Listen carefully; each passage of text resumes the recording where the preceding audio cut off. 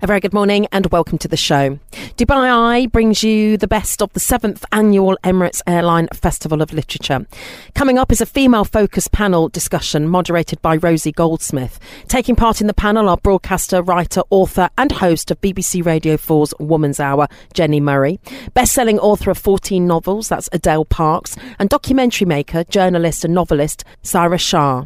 They discuss women in Wonderland and the meaning of Wonderland to women. I want to nominate a very special book, and it has absolute relevance to this theme. I want to nominate Alice in Wonderland. This is genuinely one of my favourite books. I love the language, I love the illustrations, I love the book, I love Alice's transformation. Alice, as you know, falls down a rabbit hole, and she arrives in a magical land which has lots of strange animals and people in it. Wonderland means a land or a place of wonderful things, or a land of great opportunities where anything can happen. But it can also mean the strange and unexpected. So the title of our event today, Women in Wonderland, is actually, I think, quite a complicated title. And the questions we're asking today, is Wonderland open to all women?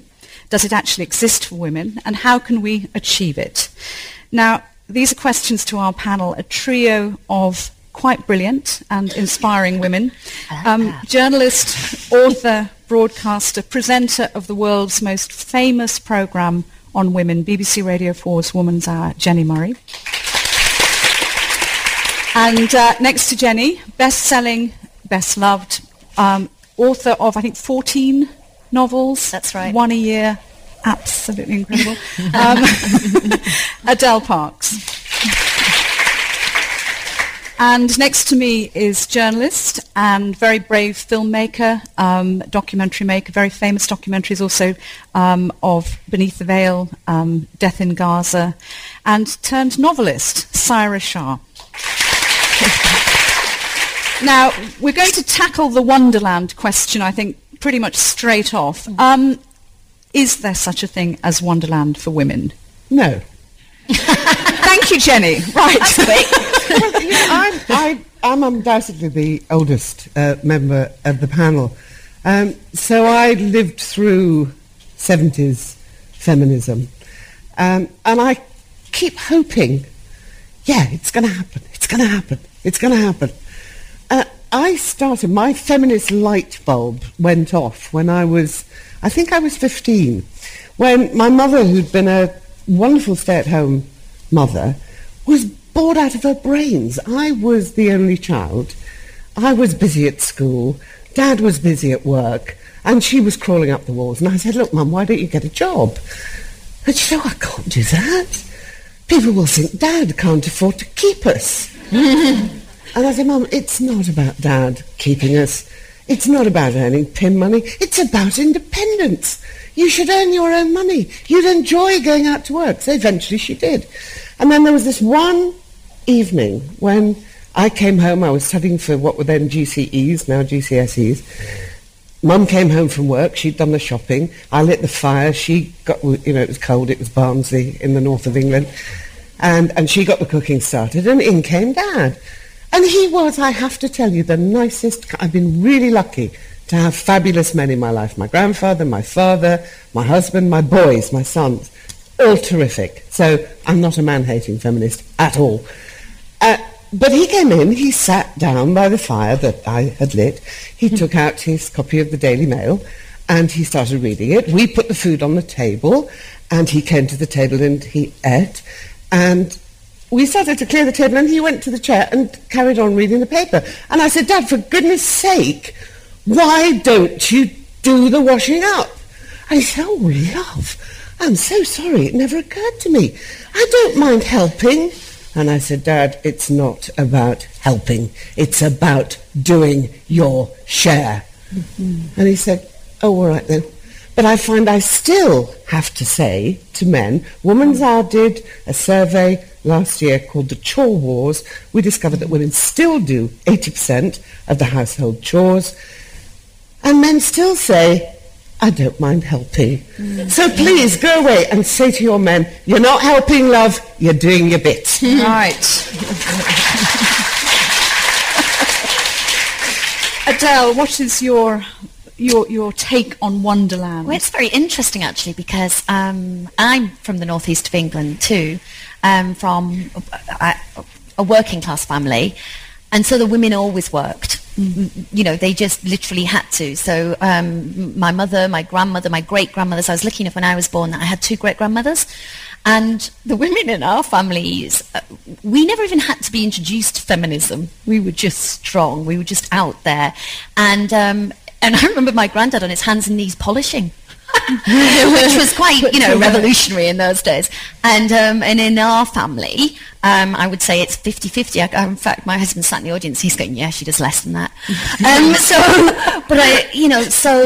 I personally feel I'm in a very good position. I know I am in a tiny, tiny minority, and I know there is a huge way to go from my very sort of local, if you went sort of into I live in Guildford now, in the south of England, a sort of suburb of London, really. And honestly, if you went 2 streets wide, my story is not the story you'd hear anywhere else. And obviously scale that out globally, and I'm absolutely aware that we're nowhere near Wonderland yet, are we? If Wonderland is equal rights. And Wonderland is equal rights. Well, I mean, that's what it is, isn't it? Well, Saira, do you inhabit a Wonderland? Oh. Well, in a way we all do and we all don't. But no, I was going to say Wonderland is equal right. I mean, I would say actually Wonderland isn't equal rights, but absolute basic is equal rights. Wonderland is then what we make above that, I would have thought. And it was really interesting hearing Jenny just now, because I come probably from the generation who benefited from Jenny and women like her, in that I had an education, and my expectations and the expectations of my parents were I would have a career. And I think I knew that, I was really kind of among the first generation that was coming up like this. So I was definitely going to take that chance. I was absolutely sure I was not going to miss that ball. And so I rushed off to a war zone when I was 18, and I was going to become a journalist, I was going to become a war correspondent, I was going to do this, I was going to do that. And I did indeed do most of those things. And then I did the very classic thing of looking around when I was 14 going, I want a family. And, really left it almost too late. And I'm sure we will end up talking about our families as well. It's another story. But was lucky to have a little girl. So I think Wonderland is really being able to juggle more than one thing, more than the career. And I think in a way, women find that very difficult still. I've found that difficult. I'm sure all of us have found that very difficult. But in a way, we have more. We have more opportunity because we can have I would like every woman to be able to have the career she wants to have, and I would also like her to be able to have the family. And I do think that we have an opportunity to have a really intense relationship. Men do too, but the mothering thing is very intense for women. And I would like women to be able to have those things and any other thing they want. I would like the sky to be the limit for women, and I think that's Wonderland, and actually for everyone. Yeah. We have a box of tissues here on the... and I just said just before the event, I said, shall I remove the box of tissues? And they said, no, keep it. We may all be weeping by the end of this. Make them laugh, make them cry. This is strong stuff. But before we move on to the issues, as pure issues, if you like, if we stick with your backgrounds a little bit and how you yourselves moved beyond, in both your cases, in a way, traditional upbringing. You were saying sort of, working class families and so on. How what was it that helped push you forward? Because you were an only child. And you still am. Yeah, and still are. Yeah, and I'm now an only orphan, because both my parents are dead now. My mother, I was David Robert until the day I was born. Both my parents had some disappointment. My mother, that I was Jennifer Susan, not David Robert, and my dad that I couldn't play cricket for Yorkshire. But my mother's attitude to me, I think because I was her only child, was so confused. She felt I should be the perfect, pretty, well-dressed, well-behaved, wife and mother. And at the same time, because I was her only child, I had to be incredibly clever and incredibly successful. So I grew up with this incredibly difficult set of choices. And because she was the stay-at-home mother, and I realized that the things that I hated were hoovering the house, dusting the ornaments, and baking scones. Some people call them scones, we call them scones in Yorkshire. I could never do it, and I couldn't make a Yorkshire pudding either. And so I realized that the only way I could go was onto the clever, successful side, that housewifery was not for me. Picking up the discussion from this year's Emirates Airline Festival of Literature, and we join the conversation with Jenni Murray looking back on her education. I did a book called The History of Women Since the Second World War, using the Women's Archive as its source material. And one of the things I discovered when researching that book was how incredibly lucky I had been to get into a girls' grammar school, because there was a quota. And 70% of boys passed the 11 plus, and the 30% were girls in the year that I did it, which was 1961. You know, when I look back to those times, and we think, oh, we all had equal opportunities, we had equal educational opportunities. We didn't. We had to work really hard, much harder than the boys did. And my saving, really, was that school, because it was an all-girls school. We didn't have any boys to tell us we shouldn't be good at this, we shouldn't be good at that, to, you know, always have their hands up answering the questions. We had mostly female teachers, and we were all girls. And so the assumption was that we could do whatever we wanted, and we had to work hard in order to achieve it. And from that point on, I guess it was just luck. I mean, I got into the university that I wanted to go to study French and drama. I had opportunities to go into a radio studio for the first time as part of my degree. And the minute I walked in there, I knew that was what I wanted to do. And I knew that I had the essential ingredients for journalism. I was nosy, I was gobby, and I loved performing, and I loved English, and I loved writing. So all of those things were right. When I first applied for the BBC, I was rejected, which I'm so proud of now. I went for an interview to be a studio manager, which was on the technical side, because my university said, oh, don't bother applying for the journalism training courses. They take 2 people every year. They're both male, and they're Oxbridge. I was not Oxford or Cambridge. I was Hull, so they weren't going to take a girl from Hull. And I went along to the interview in London, quite terrified being in London. And my dad was an electrical engineer, so I said, Dad, you know, I need to know everything there is to know about microphones and how radio works. And he said, okay, so he taught me everything. What I didn't know about the technology of radio was not worth knowing.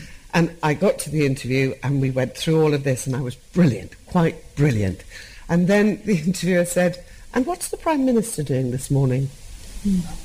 What had I forgotten to do?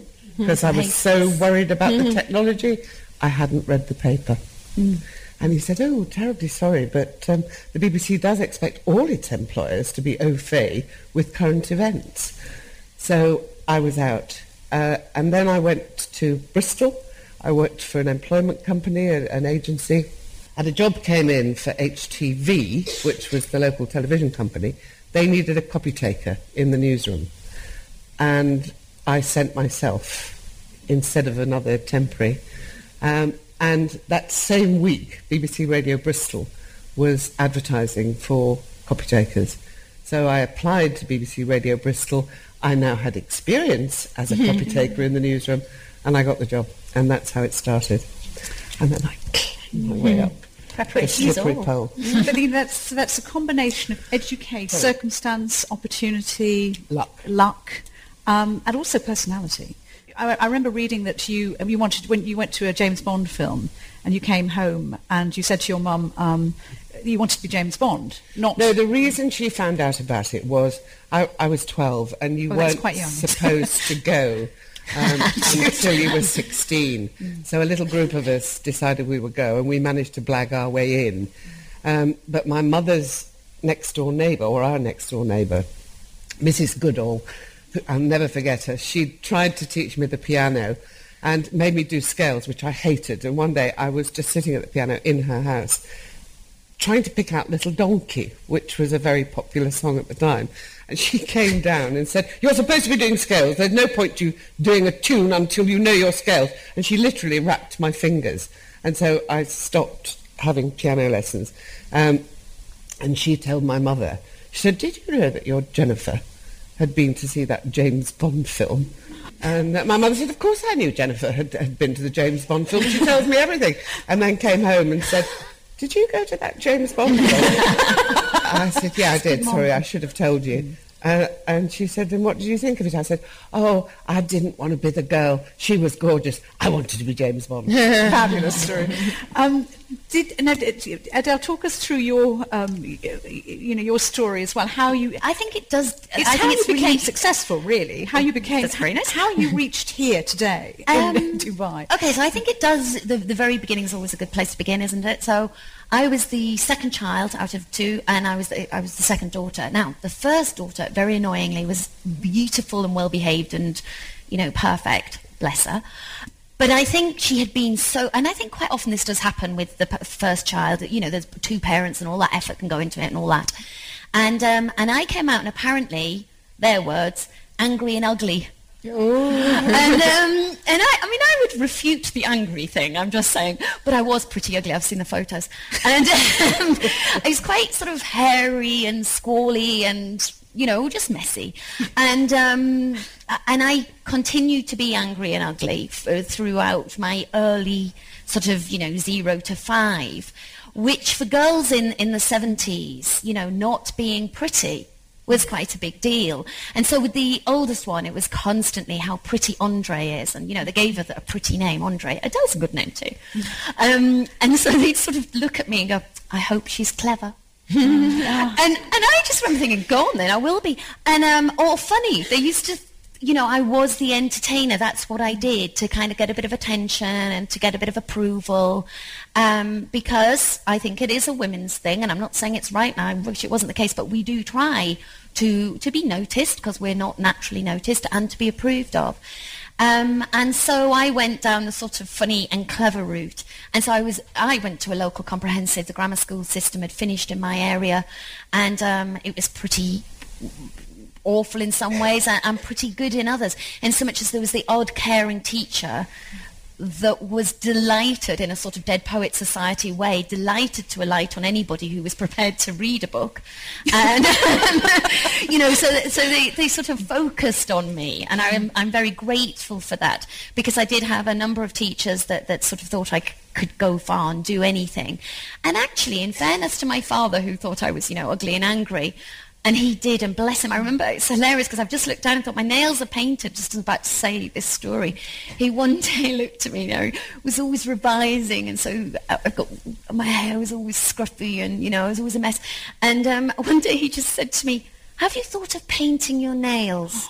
And I don't know if he thought perhaps that was something that, I could do. And I kind of went, "No, I haven't got time for painting nails," and even now my husband says, I'm not a girly girl. At my wedding, I forgot to put lipstick on. I just did. There was only the three of us, me, my husband and our child at the wedding. So I really felt they knew what I looked like. It was fine. We were all fine. And so I remember my father actually saying to me, he was an engineer too, actually. It was interesting. He said to me, "You could be anything. You could be an engineer." And bless him, I realized what he was doing there was, that's what he'd risen to, and that's what he'd wanted for me, and that's what he saw as the pinnacle. And actually my fight was to try and do something more traditionally feminine, to actually go to university to study English, because he thought that was a bit artsy-fartsy, and where was that leading, and what a terrible shame, what a waste of a good brain, and all of that. And he put me in for this. He worked for ICI, this huge big company that pretty much everybody in the northeast of England worked for. And he put me in for this scholarship, and it was a full scholarship if I was prepared to study engineering, and it was 15% or I think 20% if I wanted to study the arts. And so my fight was to say, no, I am studying the arts. I want to read. That is what I do. I am going to be a writer. And he'd turn to my mum and go, it's the Irish and you lot that's turned out bad. And actually, that was part of it. You see, my mum and her mother and her grandmother were all alive and kicking, and all the aunts. And so a lot of my childhood was sort of sat around listening to eternal gossip of who'd done what, largely in our family, sometimes outside our family, and the stories. And I think that was part of it for me, what was being said, what wasn't being said, because in those days a lot wasn't said. Babies just popped out. And so the combination, actually, of my very sort of ambitious father and the oral tradition that my mum gave me, I think they just combined quite beautifully for me, and I was very lucky. So first in our family to go to university as well, that was a great honour, big pressure. I remember just working. In fact, it's funny, my university friends at the time, because it was in the late 80s, and there was a lot of good times to be had. I missed them. I was inside at the library throughout all the good times of the 80s, apparently. And all my friends now say, but wasn't it worth it, Adele? And it genuinely was. I mean, it's so old-fashioned, but hard work pays off. Listening to highlights from the Emirates Airline Festival of Literature from earlier this year, and conversation, panel discussion with Jenni Murray, Adele Parks and Saira Shah. We pick up the conversation when Adele Parks talks about personal failure, hard work, resilience and success. I do agree that there is a little bit of luck as well. There is that resilience. I've been turned down from endless things. In fact, I love it that I've loved it that I've failed, because if you don't fail, how do you know you've succeeded? The world is full of contrasts, and all of that was very important to me. I remember failing my French O-level, for instance, which completely limited the number of universities I could go to study English. But that kind of thing we weren't taught at a comprehensive. They didn't teach you how to get to university. In fact, they did keep suggesting I ought to be a nurse. And even when I said, I do faint at the sight of blood, they went, don't worry about it. Why would I not worry about that? Quite a key issue. So it was very traditional. I'm not very good at listening to the word no. I'm very polite about ignoring the word no, but I do ignore the word no quite often if it relates to my life. I realise nobody cares about my life the way I do, and so you've got to find your way through it all.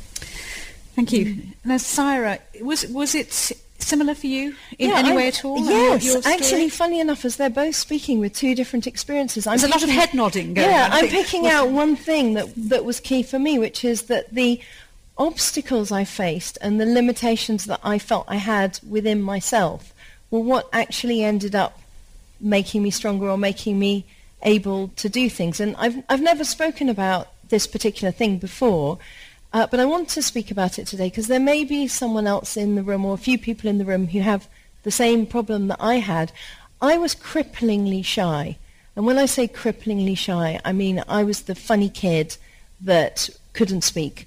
So I very much know the experience of having things going on in my head, but literally being struck dumb, not having a voice. And I had that for years, and I just want to say to anyone who has that, it's not necessary for life, you can work with it. But when I think of it now, it formed me massively because as I grew up, I was, of course, bullied, of course couldn't tell about it because, the kids who are picked on are the kids who can't tell. It was a massive thing in my life. I was bright, but I couldn't even put up my hand in class, so teachers tended to overlook me. It was a huge thing. I went to grammar school too. I remember having to go to see the headmistress, and it was something I hadn't done or whatever it was, and I remember just sitting there not being able to speak. So I know that feeling of really not having a voice. And then I remember when I became an adolescent, I remember looking at myself in the mirror and thinking, I'm not pretty enough to find boys just by being pretty. I'm going to have to speak. I'm going to have to do it. How am I going to do it? And when I was 17, I went to a university course in Cairo, and it was an American system, and it's much more relaxed. And there was a school newspaper. So I joined, and I went around interviewing people, and gradually I learned that I could speak to people if I was interviewing them. So I had a point. So I started writing that way. So already one limitation had led me in one direction. And I think I was so determined, as I said, to have a career and do things. And I wanted to travel. I wanted to go to Afghanistan, where part of my family were from. And Afghanistan was at war. And I thought, well, I'll become a war correspondent then. Because in a way, when you have no choices, you have every choice. Because you are going to have to become a rebel to do anything. And so it didn't matter, becoming a nurse or becoming a war correspondent. It was the same to me. I was going to face the same problem, which is I couldn't open my voice. I couldn't open my mouth. I couldn't talk to people. So I went off supposedly to Pakistan. And I'd been out once before there when I was younger. And my family in Pakistan had tried at that point to arrange a marriage for me. And I'd obviously been brought up in the West. And that was all a bit of a debacle. But I gradually had realized on that trip when I'd been 17, 18, that in order to exist in Pakistan and Afghanistan, I was going to have to be an iconoclast. I was going to have to be a rebel, because I didn't come out of any one culture. I was going to have to break rules, which was a terrifying thing for me. So that was one really enormous lesson I learned. And then when I was 21, I went out and wrote my mother a letter. Met up with Mujahideen by... I'd got loads of letters from newspapers saying I was a stringer, because I discovered that if you went to a newspaper and said, can I be your correspondent? They went, no. And then if you said, can I write you occasional stories? They went, yes. And if you said, well, can you leave me a letter saying that? They said, yes. And I think it still works today. So I had a pile of these letters. So, and I went to there were 7 parties of Mujahideen there, and they had long beards and big turbans, and I was a little chit of a girl who knew nothing about anything, really, nothing about journalism, nothing about Afghanistan. And but I was frightened anyway. So it was no matter to me if I went to this whole load of Mujahideen men with giant beards, or if I stayed at home and went to a dinner party. I was still frightened. I just had to work with that. So I took these letters, and I said, many journalists come to you and they're representing the Times or this or that, but I am representing all these places. Will you take me to Afghanistan? And they kind of looked at me like, you little shrimp, and they went, yeah, all right. And I wrote my mother a letter saying, by the time you read this, I will be in the mountains of Afghanistan. And I remember I posted it. We were on a Hilux. I was on the back of a Hilux with all these guys with big turbans and big beards. And I put it through the letter. I said, can you stop a sec? Put it through the letter. And then we crossed the border into Afghanistan. And walked and walked and walked. I was with a group of men. There was, it was very, very stressful, but amazing. And we came under fire. My first trip, we came under mortar fire. And They were Afghans, so they weren't that frightened. But I realized that I could deal with the fear. And then later, when I reported and came under fire with Western reporters, I realized that I approached fear in a very different way, because I was used to operating in a state of fear. I was used to that. And that gave me massive confidence. I thought, there's something I can do. So going back to the question of Wonderland, if we lived in a total wonderland, maybe we wouldn't encounter our own obstacles. So I don't know, do we want a total wonderland? Maybe we'd all become, maybe we wouldn't become what we could. I once worked with someone who was a director, studio director on television news, who was incredibly nice guy, incredibly good looking, and had obviously sailed through life with, the kind of guy that men are nice to because he's got no side, women are nice to because he's good looking. He was ever so nice. And I thought, oh, you're quite nice. And then after about a week of working with him, I thought, there's nothing to you, because he'd never been through the fire. He'd never actually been through that. So for God's sake, if you have problems, if you're shy, if you think you're not clever enough, if you think you're not pretty enough, if you think you've got family problems and obstacles, the obstacles are what are going to help you. The obstacles are going to make you what you will become, I think. Anyway, so it sounds a bit preachy. It sounds a bit preachy, but it's not. It was my case. We do evolve because of obstacles. Every species does. That's simply how it is. Yeah. You're amazing. Makes us stronger. I've actually never shared that before. I've never confessed. I've never got confident enough to confess how shy I was.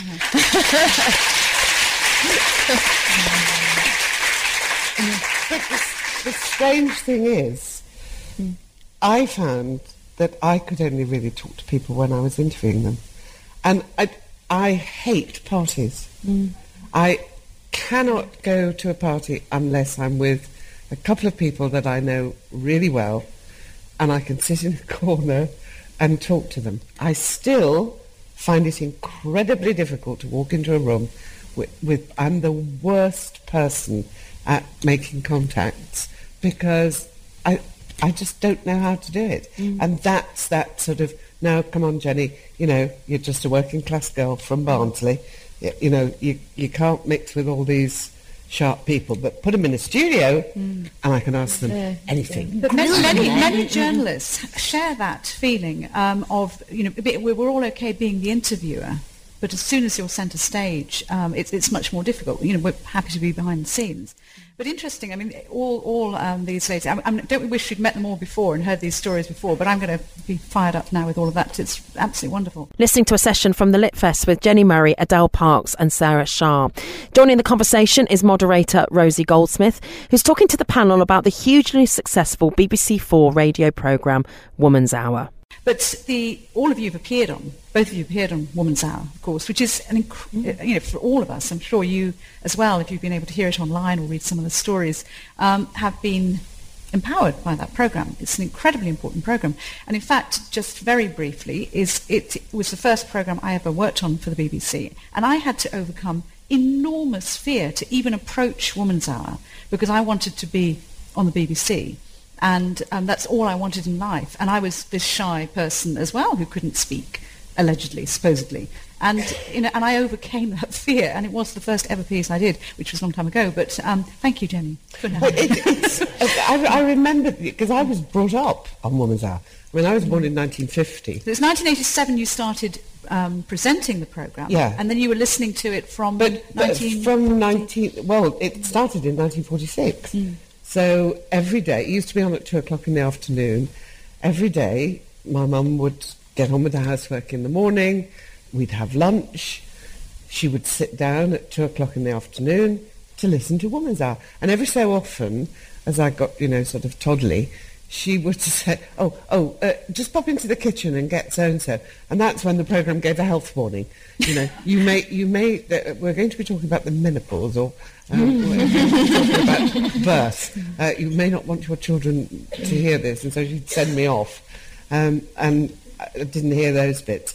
But that was Marjorie Anderson. I lived through Marjorie Anderson, and then Sue McGregor.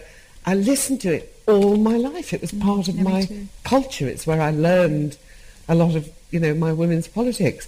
And then I sat in a studio one day, and they said, now Woman's Hour with Jenni Murray, and I went, oh no, I can't do it, absolutely terrified. It was always 10 deep breaths, that's what I was told, 10 deep breaths. Well, I had a lovely tutor when I first went into local radio. His name was Dougie Chalmers, and he said, Jenny, just learn this. He said, you're speaking to one person, Absolutely. and the minute the mic is about to open, smile, because the audience will hear it. And I don't know who that one person was. That one person who was always my mother, which had its complications. I'm sure that's ideal. I want to ask you about quickly about. I do want to talk about these three books, because these are absolutely crucial to your conversation. But what role did your mothers play, very briefly, in who you are now? You see, my mum was cripplingly shy, very shy woman. She'd married at 18 and had her babies very young, and my sister was very shy. So from the moment I could talk, I did the introductions, and I just did. And my mum, I remember sort of her fingers in my back, pushing me forward, and I was the icebreaker. And so I find that very easy now. That's what I do now. I introduce people all the time. I'm always the person that says, come and join us. This is so-and-so. You'd get on because you have this in common. And I facilitate. And I think that is because of my mother. She is gritty and hardworking. Again, that hardworking thing comes out. But I felt she was and is very self-effacing, and it hasn't done her any favours. She could have had a bigger and brighter life, I feel, But of course, her circumstances were very different. The support Is that network, the generation? I mean, yes, it's generation. It's her own parental support. So she put all her energies into me and my sister, and I'd like to think she thinks it's paid dividends. Hope it has. But I feel that I remember going to university and thinking, this is perfect. If only my mum was with me. And she was my, at that time I thought she was my best friend, and it would just be not because I needed her there for me, but I thought she would have just loved it. In fact, I got my mum to do a degree the year after I started my degree, and she did do her own English degree, and she has got a degree now. But I remember sort of teaching her the route to go to her university and driving her there, and her screaming at me that she didn't want to do this, and it was a stupid idea, and I was stupid, and it was all that. And I just kept saying, you just are worried about being in the car. And I knew it was the drive, which was about 20-minute drive from our house to the local university. So she'd applied, she'd got through the interview, she was going, but then the last obstacle was she didn't want to drive. And we drove one day backwards and forwards, and then I'd get out and go, you drive a bit more. She'd passed a test, but it was just this, not a route she usually took. And she still looks back, and I think those were some of the best years of her life, doing that tertiary education. Yes, so an important, very important woman in your life. Yeah. And what about your mother, Saira? Massive in my life. I think everyone's mother is massive in some way or other. And my mother died almost exactly a year ago, and it's interesting because I've had a year, obviously as Jenny knows, an awful time, because you take a whole lifetime of experience with your mother and you sort of process it, and that's really been happening. But when my mum was alive, she was a real larger-than-life figure, sort of opposite of your mother. When I was a kid, she was kind of the one who turned up. She used to say, she was born in India, half Indian. She loved bright colours, and I'd be in Kent, where everyone was wearing blue and grey, and I wanted to disappear. I was one of those children that wanted to disappear. My mother would be wearing yellow and orange and green, and she'd come with a huge fur hat, and she'd be the one who kind of stood up and started clapping and slapping things during Cossack dancing at Sadler's Wells Theatre.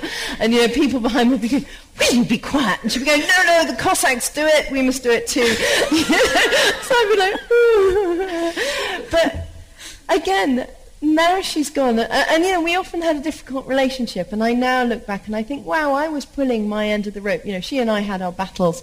She once said to me, I got a good book deal for something, and I phoned her up, happy for, to get my approval. So she said, oh, darling, that's wonderful. That's absolutely wonderful, because now you'll be able to afford a really good plastic surgeon. So you can have a nose job. So you can get yourself a man.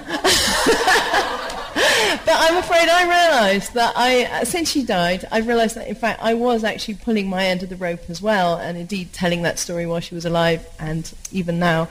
And I think I already realised when my daughter Elsa was born very disabled, I began to realise how deep my mother's love was for me and what she'd given me. Really. So, wild character, but fantastic person, actually. Oh, no, I don't mind about the nose job, just the story now. I